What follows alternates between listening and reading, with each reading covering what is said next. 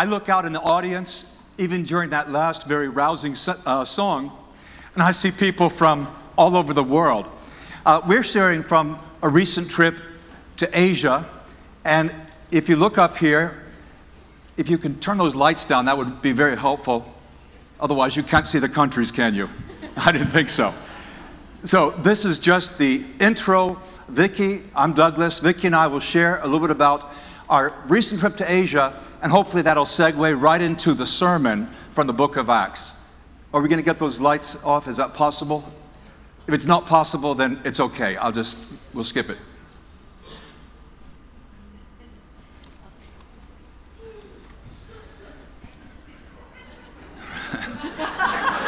It's okay to say no. We can wing it. Oh, there it goes. All right. Can you see China? Okay, that's Russia. This is Asia. This is Asia. So we live over here. We went just a couple weeks ago, that's much better, to the Philippines. And that's where our Asian trip began. Everyone's heard of Manila, the capital. They meet once a year. The whole church had a chance to preach on soldiers of Christ, Ephesians 6, to almost 4,000 people. This was the conclusion of a campus weekend. They had a national campus conference called the Uprising.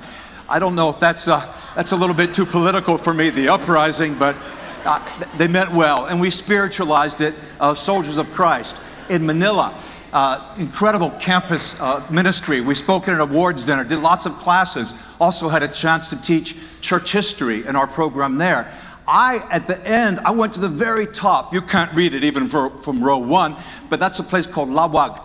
And this is a church, a smaller one, that started 20 years ago, and they finally had an outside speaker. So many places I go, they've never had an outside speaker. I was the first one. Why go to a small church when I'm going to such a big one? Always to communicate the message. You're there, we know you're there, you're important. We bring you greetings from North River and so forth. Vicki. The last time I was in... I'm sorry, it's not. Is this one? Just talk to me. Oh, there you go. You got it. Why would I want to talk to Doug? Anyway, the last time I was in Manila was actually in 1994.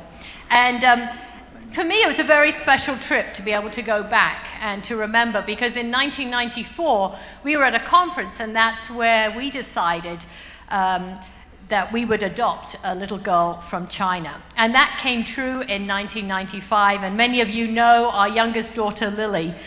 She is now 21 years old. She's at college in California. And I think for both of us, we look back and saying that was one of the best decisions of our life that we ever made. And it was based on the scripture in James 1:27. That's today featured in the bulletin, about how important our religion is true when we take care of widows and orphans. And so just even coming back today and seeing that we're featuring the Edge Single Women's Ministry is so encouraging to me, because when I was out in Manila, that was one of the women's groups that I got to share with and talk to. And I was able to share about a lot of the things that this group that I'm a part of here at North River, that we do with the single moms here. And I know they had a retreat last week, and I was so sad that I wasn't able to be there. But to share what these women do, their commitment to having family group, to coming to all the church services, but also every other week we go and help at a shelter for homeless women. And it's so encouraging that what we do here at North River, we're able to share, to inspire people to be called higher and to really try to live out the scriptures in their life. So I did that class for the single women. Also got to share with some of the campus women too. And, you know, it's quite an age gap between sometimes sharing for women my age in their 50s, and then I'm sharing with them. And the one thing I try to encourage them to do is to live out Luke chapter 1, is to have Mary and Elizabeth relationships. And the talk that how our fellowship, we need to be interdependent on each other through our age groups, and not just stick with people our own age, who are similar to us. Mm-hmm. And so that was very exciting for me to be a part of that and to get to share those things. Great. So that was Manila, and then the small church in Lawag, which the week after I left, they grew by 5. Baptisms, restorations. Okay, it's fun. Next up, we flew to Cambodia, which is right there next to Vietnam. I don't know how many of you have been there, but the greatest pride we have there, I think, is the hospital that we began in the 1990s, which is the premier medical facility in the entire country. So we were here in, that's just the word Cambodia.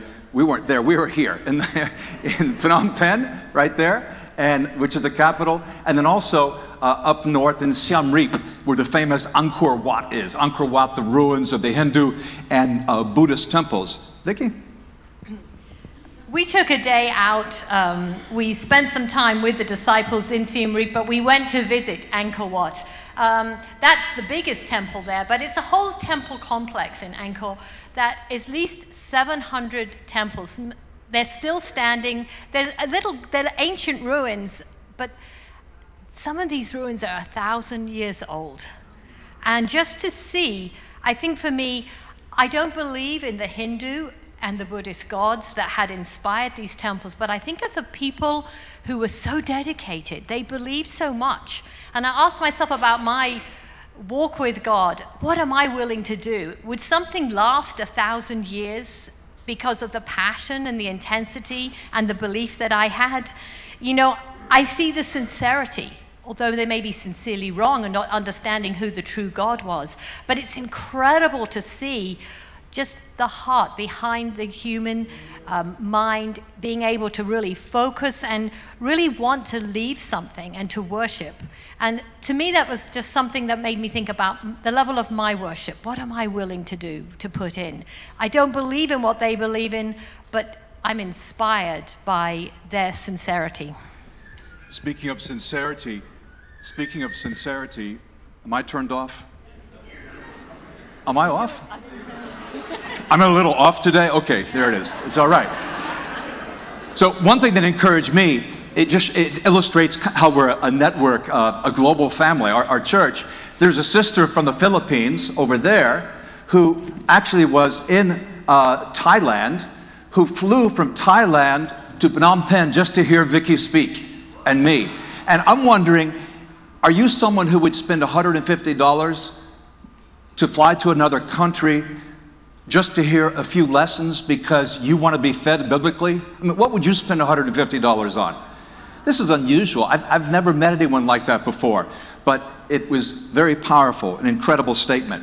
We were asked to speak on going deeper into the Bible. We taught separate, again, men's and women's classes and had a wonderful time there. And the reason at the beginning, I realized I was a bit vague when I talked about how proud we are of the medical facility, the Sihanouk Hospital Center of Hope, is that during the genocide in the 1970s, all the doctors and nurses were killed. They were all executed, I think except for about 4 or 5. In the whole country. And so they're really beginning from scratch. And if you ever have a chance to go there, you will, and you'll love it. I preached on the one hope on that Sunday, really got people excited about the resurrection of the next world. We changed planes in Vietnam, and then we ended up in Singapore. Vicki? Singapore is almost a second home for us. I've probably been there 10 or 11 times in my life, and it's a wonderful place. And they had asked us, they were starting at a new Bible school, Bible ministry program, and for us it was a bit like a homecoming, but it also felt like we were really living out the scriptures. In Ezra and Nehemiah, the people are in need of a Bible teacher, but they were also in need of a visionary and an architect to help them get back to God. And John and Karen Louie have been friends of ours for more than 30 years, and we've done a lot of missions work together. And to go and be with them, and I'll put John and Karen in the visionary category, and I'll put Doug in the Bible scholar category. But together we worked together to set up this new program. And in 5 days we taught 24 classes. Now Doug is used to doing that, but they wanted me to teach as well. And it really called me higher. But it was also a privilege to have so many young people take off a week because they wanted to go deeper in their Bible knowledge. And we taught about church history, the false doctrines that have arisen during those periods, and how those false doctrines influence us today in society. So it was a really tremendous time to go back and to be with the church there in Singapore and kind of have a tag team approach. And actually for me, it's a privilege to get to teach with Doug because I think it shows me just how much he knows. We were able to change the program, put in a whole science, because we realize that in many countries today, science is almost a false doctrine where people think, I can't believe in science and be a Christian, and the two don't complement each other. And he put together a fantastic lesson that really built everyone's faith and sent these kids out refreshed and encouraged to face the world. Vicki mentioned that some people took a week off of work. Well, the students had just got off. Their college had just released them. And we had about 200 students altogether, but there were a number of older people, working people, who took a week off of work. I don't know how many weeks you get off in a year. My boss doesn't give me hardly anything. But these people, again, taking off from work, they could have caught a flight to Indonesia and gone to some luxurious island resort, or they could come and learn about church history and doctrine and build their faith. It really shows priorities. You want to say anything else about that? In conclusion, go ahead, Vicki. Here's Singapore right there. I just wanted to say that, you know, we were gone for 3 weeks, but it's so encouraging to be able to come back here to North River as our home base. And last week especially, I just want to even really thank the worship team, because we had a fantastic worship service, and AP was up there singing, "My God is awesome, you know, He can move mountains." And when we're out there in these countries sometimes where it feels like it's 100 degrees and no air conditioning, it's not safe to go out and walk and pray, these are the songs that so often I sing. And I feel like people are expecting us to answer their questions from the Bible, and it feels like these are huge mountains to move. And just being able to come back and have you as our family and our home base is so refreshing. And just for the songs that we sing, I take those with me around the world, and I am singing those songs on the other side of the world, and I just thank you so much for the support that you give us. And the only thing I would say in conclusion, a thing that encouraged me, and I know Vicki, far beyond what you might imagine, is that not only in Singapore and in Cambodia, but also in the Philippines, all the leaders are nationals. These are Filipinos. They're not being led by Americans. These are Cambodians leading Cambodia. These are Singaporeans leading Singapore. You say, well, what's the big deal? Not that long ago in our movement, we had the gumption to call ourselves International Church of Christ, but most all the main leaders were from the United States. So it was really the wrong name. And there's no hope of evangelizing the world if everyone has to depend on one country for manpower or for money, right? Okay, good stuff. So Asia, I'll be going back to Asia in a couple weeks. I'll be right over there, and I'll share with you a little bit later on. But right now, it's time to begin the sermon. And if you need a title, you can use the title I came up with, which is "Every Saul Needs a Barnabas." You might think that this weekend, I might have done the sermon on something different, like civil unions, gay marriage, the Supreme Court decision. And yet I'm not doing that. I did create an article. It's at my website. I hope it can help you think about these issues on civil unions. If you have a moment, click over there at douglasjacoby.com. Or you might think I'd talk about the 4th of July. I'm not. I mean, I'll refer to it in about 10 or 20 minutes. But if you want to know what I think or what the Bible says, visit my website. There are podcasts and articles under the heading of politics, and you'll find it there. But right now, the North River preachers are in a series, and the series is from the book of Acts, and so I need to fit in and not just do what I might normally do myself. So what's been going on in the previous weeks? What's been going on in the book of Acts? Because we're going to be looking at Acts chapter 9. Well, the church begins. They have kind of a happy time, peaceful time, no persecution, which, you know, the church begins in chapter 2. The persecution doesn't even begin until chapter 3. So it was good there for about eight or 9 days. And then, I don't know how long it is, it might have been some months. And then we have Peter and John in prison. We have this picture of an amazingly hospitable church, praying for boldness, a church that welcomed people into their homes and who liquidated their own possessions so that no one would be in need. This is something I don't think we understand nearly well enough in our church. The care for the poor, but principally the poor among believers, among the Christians. Then we have Stephen. Last Sunday, if you were here, Jeff preached on this. If not, you can listen to it online. But Jeff preached about Stephen and also about Philip. Stephen, this Greek-speaking Jewish brother full of faith in the Spirit, and he is misrepresented, he's slandered, and he has a chance to give a preaching from the Bible, from the Old Testament, of course. At the end of that, he's executed, and his execution, really everything, his message, his trial, his execution, it perfectly parallels Jesus' own arrest and the process of the trial and the execution. There's a lot there. And then Jeff took us into Acts 8, and I appreciated especially his point about continuing to preach the good news even when you've been hit by bad news. Well, who is the person who organized the execution of Stephen?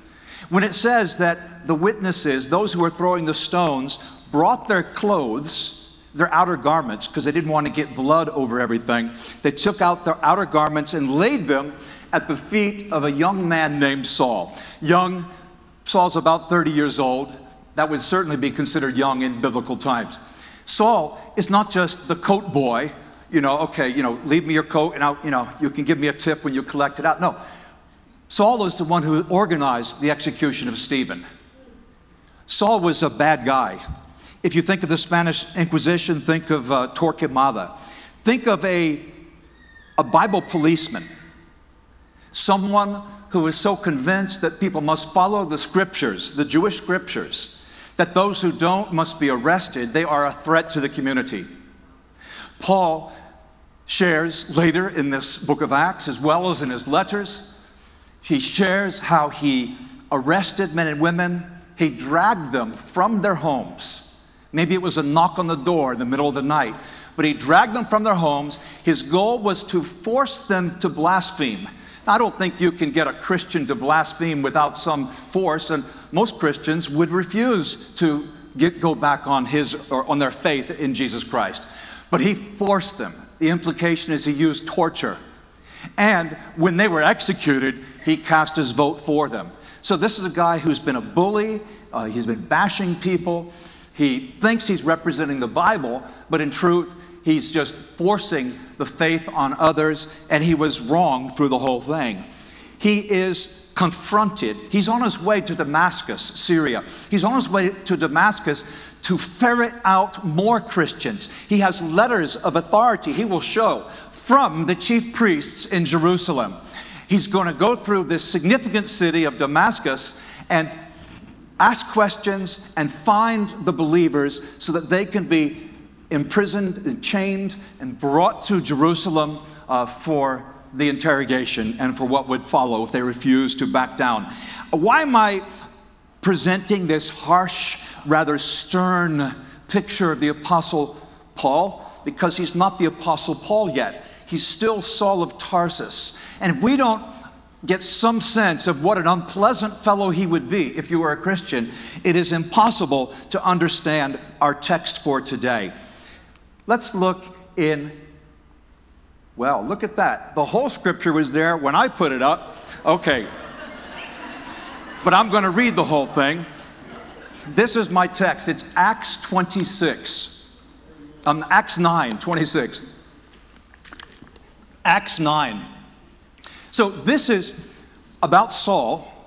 Saul, on the way to Damascus, sees a blinding light, and the light knocks him to the ground and everyone else. He can't see, but he can hear.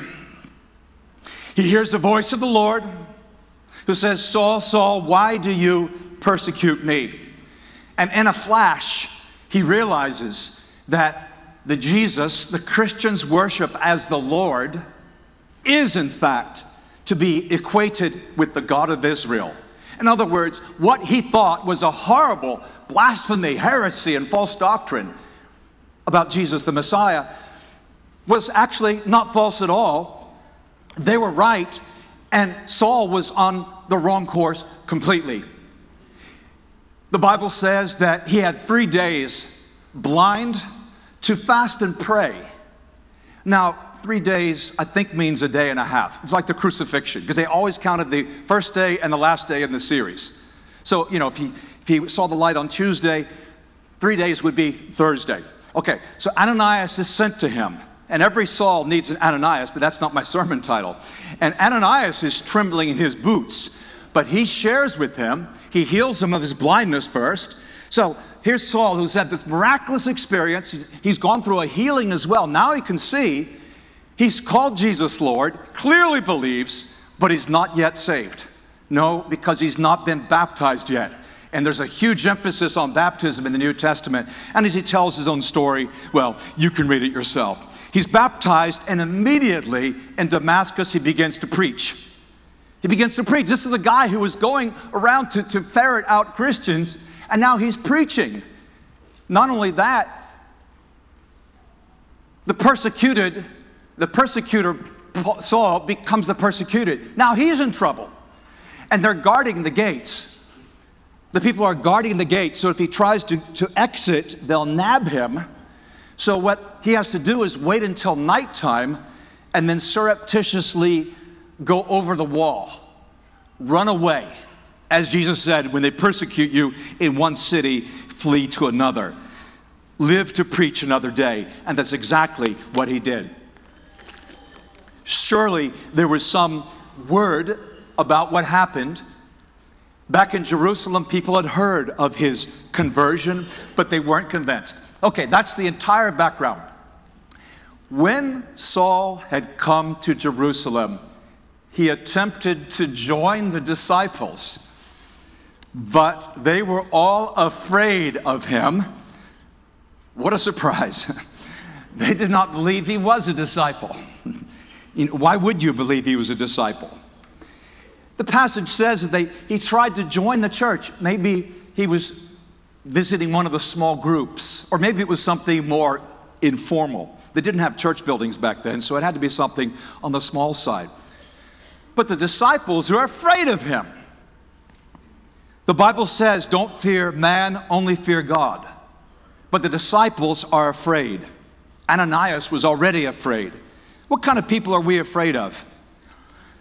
We're afraid of people we think would like to hurt us. We're afraid sometimes of very large people, very powerful people, authority figures, especially if our conscience isn't clear. We're afraid of people we owe money to. A lot of money. We're afraid of people that we cannot believe could have become Christians.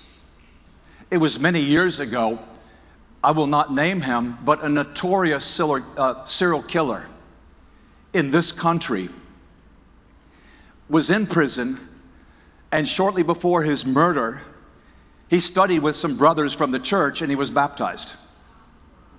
This caused ripples not only in the churches of Christ, but all over the broader Christian world. People speculating, could God really forgive a serial killer, one who killed and even ate his victims? Now, some people would say, well, God's grace is big enough, anyone could be forgiven. And yet I think there's another sentiment, which I sense even right now in the audience, which is, I don't think so. He's gone. He's past the point of no return. And yet, was it not a similar thinking that would have prevented them from welcoming as a brother this Saul of Tarsus? More to the point, because I want to see how this applies to us, this very important passage. Sometimes we have difficulty accepting, as followers of Christ, people we might view as false teachers. Now, I don't think we should just throw open the doors and let anyone come up and have the pulpit. In fact, the Bible says, if someone is not preaching Jesus, be careful. You don't just let them into your home, your house church. In fact, if you welcome him in a certain way, you're sharing in his wicked work. That is in the little letter of 3 John. We may be afraid of those in other Christian groups about which we lack information.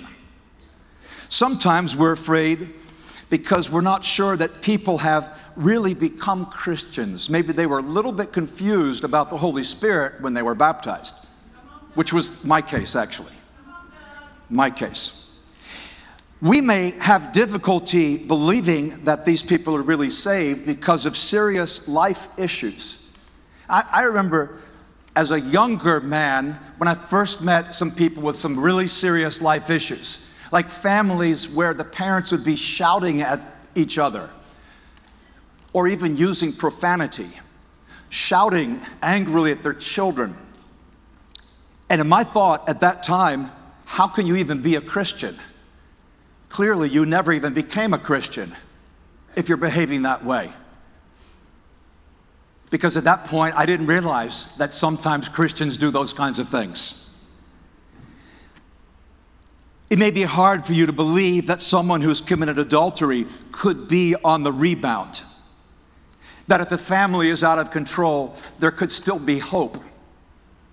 There are all kinds of things that could prevent us from embracing others. And yes, God's grace is enormously broad. And yes, the way of holiness is phenomenally narrow. And we have to figure out how to conduct ourselves towards others in love. But when I look at this passage, I think, we're the gatekeepers. We're the gatekeepers. And we weren't expecting anyone to be saved without going through us. Like, unless they do it my way, they can't be real Christians. If they teach one thing wrong, then they're false teachers. False teachers aren't saved, therefore they're in trouble. Now, I am not saying you just believe anything you want to believe. Some things are matters of faith, and without them, you can't be a Christian. But there are other things that are not quite so clear, where maybe there is some latitude for different opinions. And so a passage like this challenges me. I'll share more later on exactly how deeply, but I think this has application to all of us. So it's not going so well. Barnabas took him and brought Saul to the apostles. And he shared. He declared how on the road he had seen the Lord, spoke to him, and how at Damascus he preached boldly in the name of Jesus. What happened on that Damascus road? Again, he was persecuting. God got his attention in a big way. He's not saved yet. As Paul emphasizes, he hadn't repented, Acts 26. He hadn't been baptized, Acts 22. But he will become a Christian on that third day. He's healed. He's baptized. He boldly proclaims, and he starts preaching immediately. Barnabas knew that Saul was a true Christian, but the others weren't so sure. And without Barnabas embracing Saul and championing his cause, perhaps they would not have accepted him, even the apostles. There are many passages in Acts on hospitality and welcoming people, but in these chapters, chapters 9, and it's the same with 10 and 11, and even 12, we see our brothers and sisters, it's not their finest hour. They're about to reject Saul's membership application.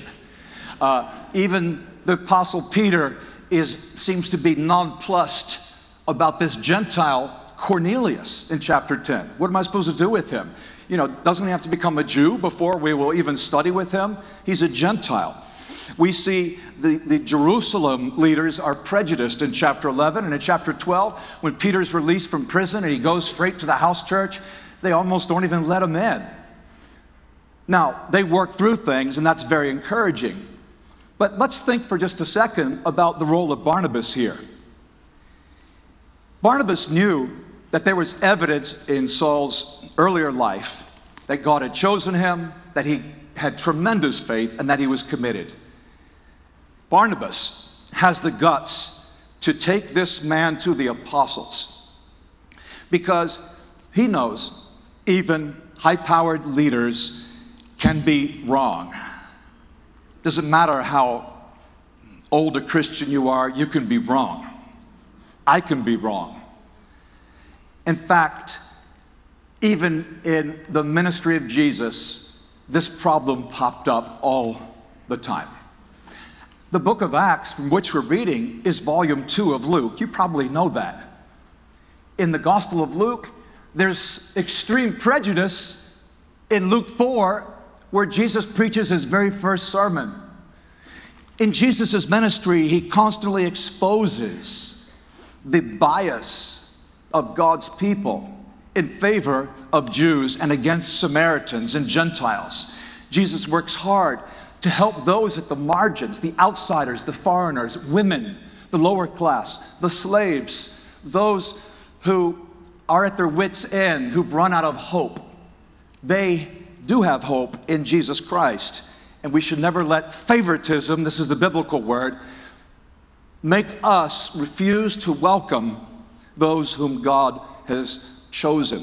Barnabas takes Saul to the apostles because he knew that leaders make mistakes, Christians make mistakes, and Barnabas was not intimidated into silence. I mentioned that in Luke, there had been some problems before. This is Luke 9. Okay, we were just in Acts 9. Acts 9 is really Luke 33, right? Because it's 2-volume work. Now, this is the apostles, Luke 9. John, Master, Jesus, we saw someone casting out demons in your name. We tried to stop him because he doesn't follow with us. But Jesus said to him, do not stop him, for the one who is not against you is for you.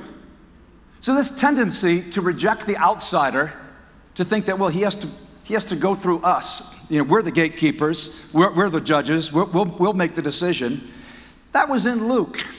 And the Christians needed time to work through those issues. Even the apostles did. And we see that as we continue in the book of Acts. Now, this is a bit of a different situation. This guy wasn't trying to join the apostles of Jesus, unlike Saul, who was. But I think it applies all the same. What are the similarities? The presence of someone from an outside group causes anxiety among the insiders. How should we view him? Shall we accept him?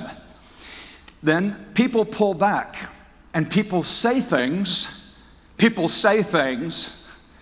about this threatening outsider. They've objectified him. He's not the person, he's more like a problem. But we need Jesus Christ to help us to adjust our attitude, especially when we're young. Now, the old will not go unscathed. And old, of course, I mean 30 plus. But let's talk about young. I thought of my own situation. My wife, Vicki, explained how we changed one of our classes in Singapore. The class was supposed to be on Christian movements in the 19th century, in the 20th century. So we still did it, but I changed it slightly to faith and religion, Christianity and science. Because for a lot of people, sadly, and this I think comes mainly from the United States, there are people who believe you have to reject science to become a Christian. They'll say that biologists, physicists, chemists, geologists, astrophysicists, they're all wrong. Only the Bible is right. Well, of course the Bible's right. And of course science is right. But people are trying to say that, no, you have to reject science to get baptized. Now, you said you're going to share about yourself. I remember clearly in my first year as a Christian, talking to a scientist in the church who was 50 years old. And I was a very mature 18, almost 19. 50. And I said, do you believe in modern science? He said, of course. And I said, well, how can you be a Christian? See, in my head, unless you agreed with my narrow interpretations on science, like, how much science had I studied by age 18, really? Had I rocketed past Galileo? Did I leave Einstein up in the attic with my other kindergarten toys? I mean, who was I? Where was the humility? But I said, how can you be a Christian? Sadly, this was a brother who actually struggled with his faith. And he said, yeah, I've often asked myself that question, am I saved? Which only fed me to think, well, that proves it. Modern science is evil. I don't believe that in the slightest now. I have changed. Year 5, that was year 1. Year 5, it was the first day of my second year at seminary. And this preacher who was coming for training was so excited and warm. And I felt drawn to him. I thought, we're going to be great friends. But after we'd been together 2 hours, I realized he disagreed with me on a doctrine. It's not a salvation issue, but it's a doctrine. And the next 4 or 5 hours, we talked about it, and he wouldn't repent. So I had to wash my hands, shake the dust, because clearly he's a non-Christian. How I long for those days of greater certainty, like in year 5 and year 1. And then this from year 10, I realized, it was year 10, that sometimes I would draw back from giving my heart to someone or even fellowshipping because I'm afraid it's going to lead to a commitment. It's like if I share with that guy, I'm going to have to invite him to dinner. If I share my faith with that person over there, he might say yes. That's the problem. And then it's the time. Where do you find the time to help people? And that was not a problem with me as a young Christian. But around year 10, sadly, it started to change. And because I'm the busiest person in the world, I really could only take on so many people. Then I remember in my year 20, I'm back in seminary, and now I'm doing the professional doctorate. And I felt so anxious because there were people in our class who, let's just say, how do I put this? They were certainly very committed, but their doctrine was different from mine. Now, there's another brother in my class, a brother named Steve Kennard, who handled things very graciously. He's like, Doug, don't sweat about this. I mean, they're trying to find God. We'll do what we can do, and let's learn from this. To me, it really bothered me because I thought, this is even at year 20. Either the Holy Spirit has been working in these people's life, or he hasn't. If he hasn't, they're lost. If he has, then they're saved. There can't be anything in the middle. Now, even these days, I don't agree with that. God, the Spirit can work in your life even before you're a Christian. God will draw you to him, John 6:44. You'll be drawn to Jesus, John 12:32, as he's lifted from the earth. He draws all people. So that influence, that relationship begins even before we're Christians. It's like, are you married? No, but I have a girlfriend. Oh, so you have no relationship with her because you're not married yet. No, we have a relationship. We've been dating now for 364 days. And, see, you can have a relationship before you're married. Now, I'm not talking about cheating or immorality, but I'm just saying God works in people's lives even before they get baptized. Somewhere between year 20 and year 30, I made peace with that.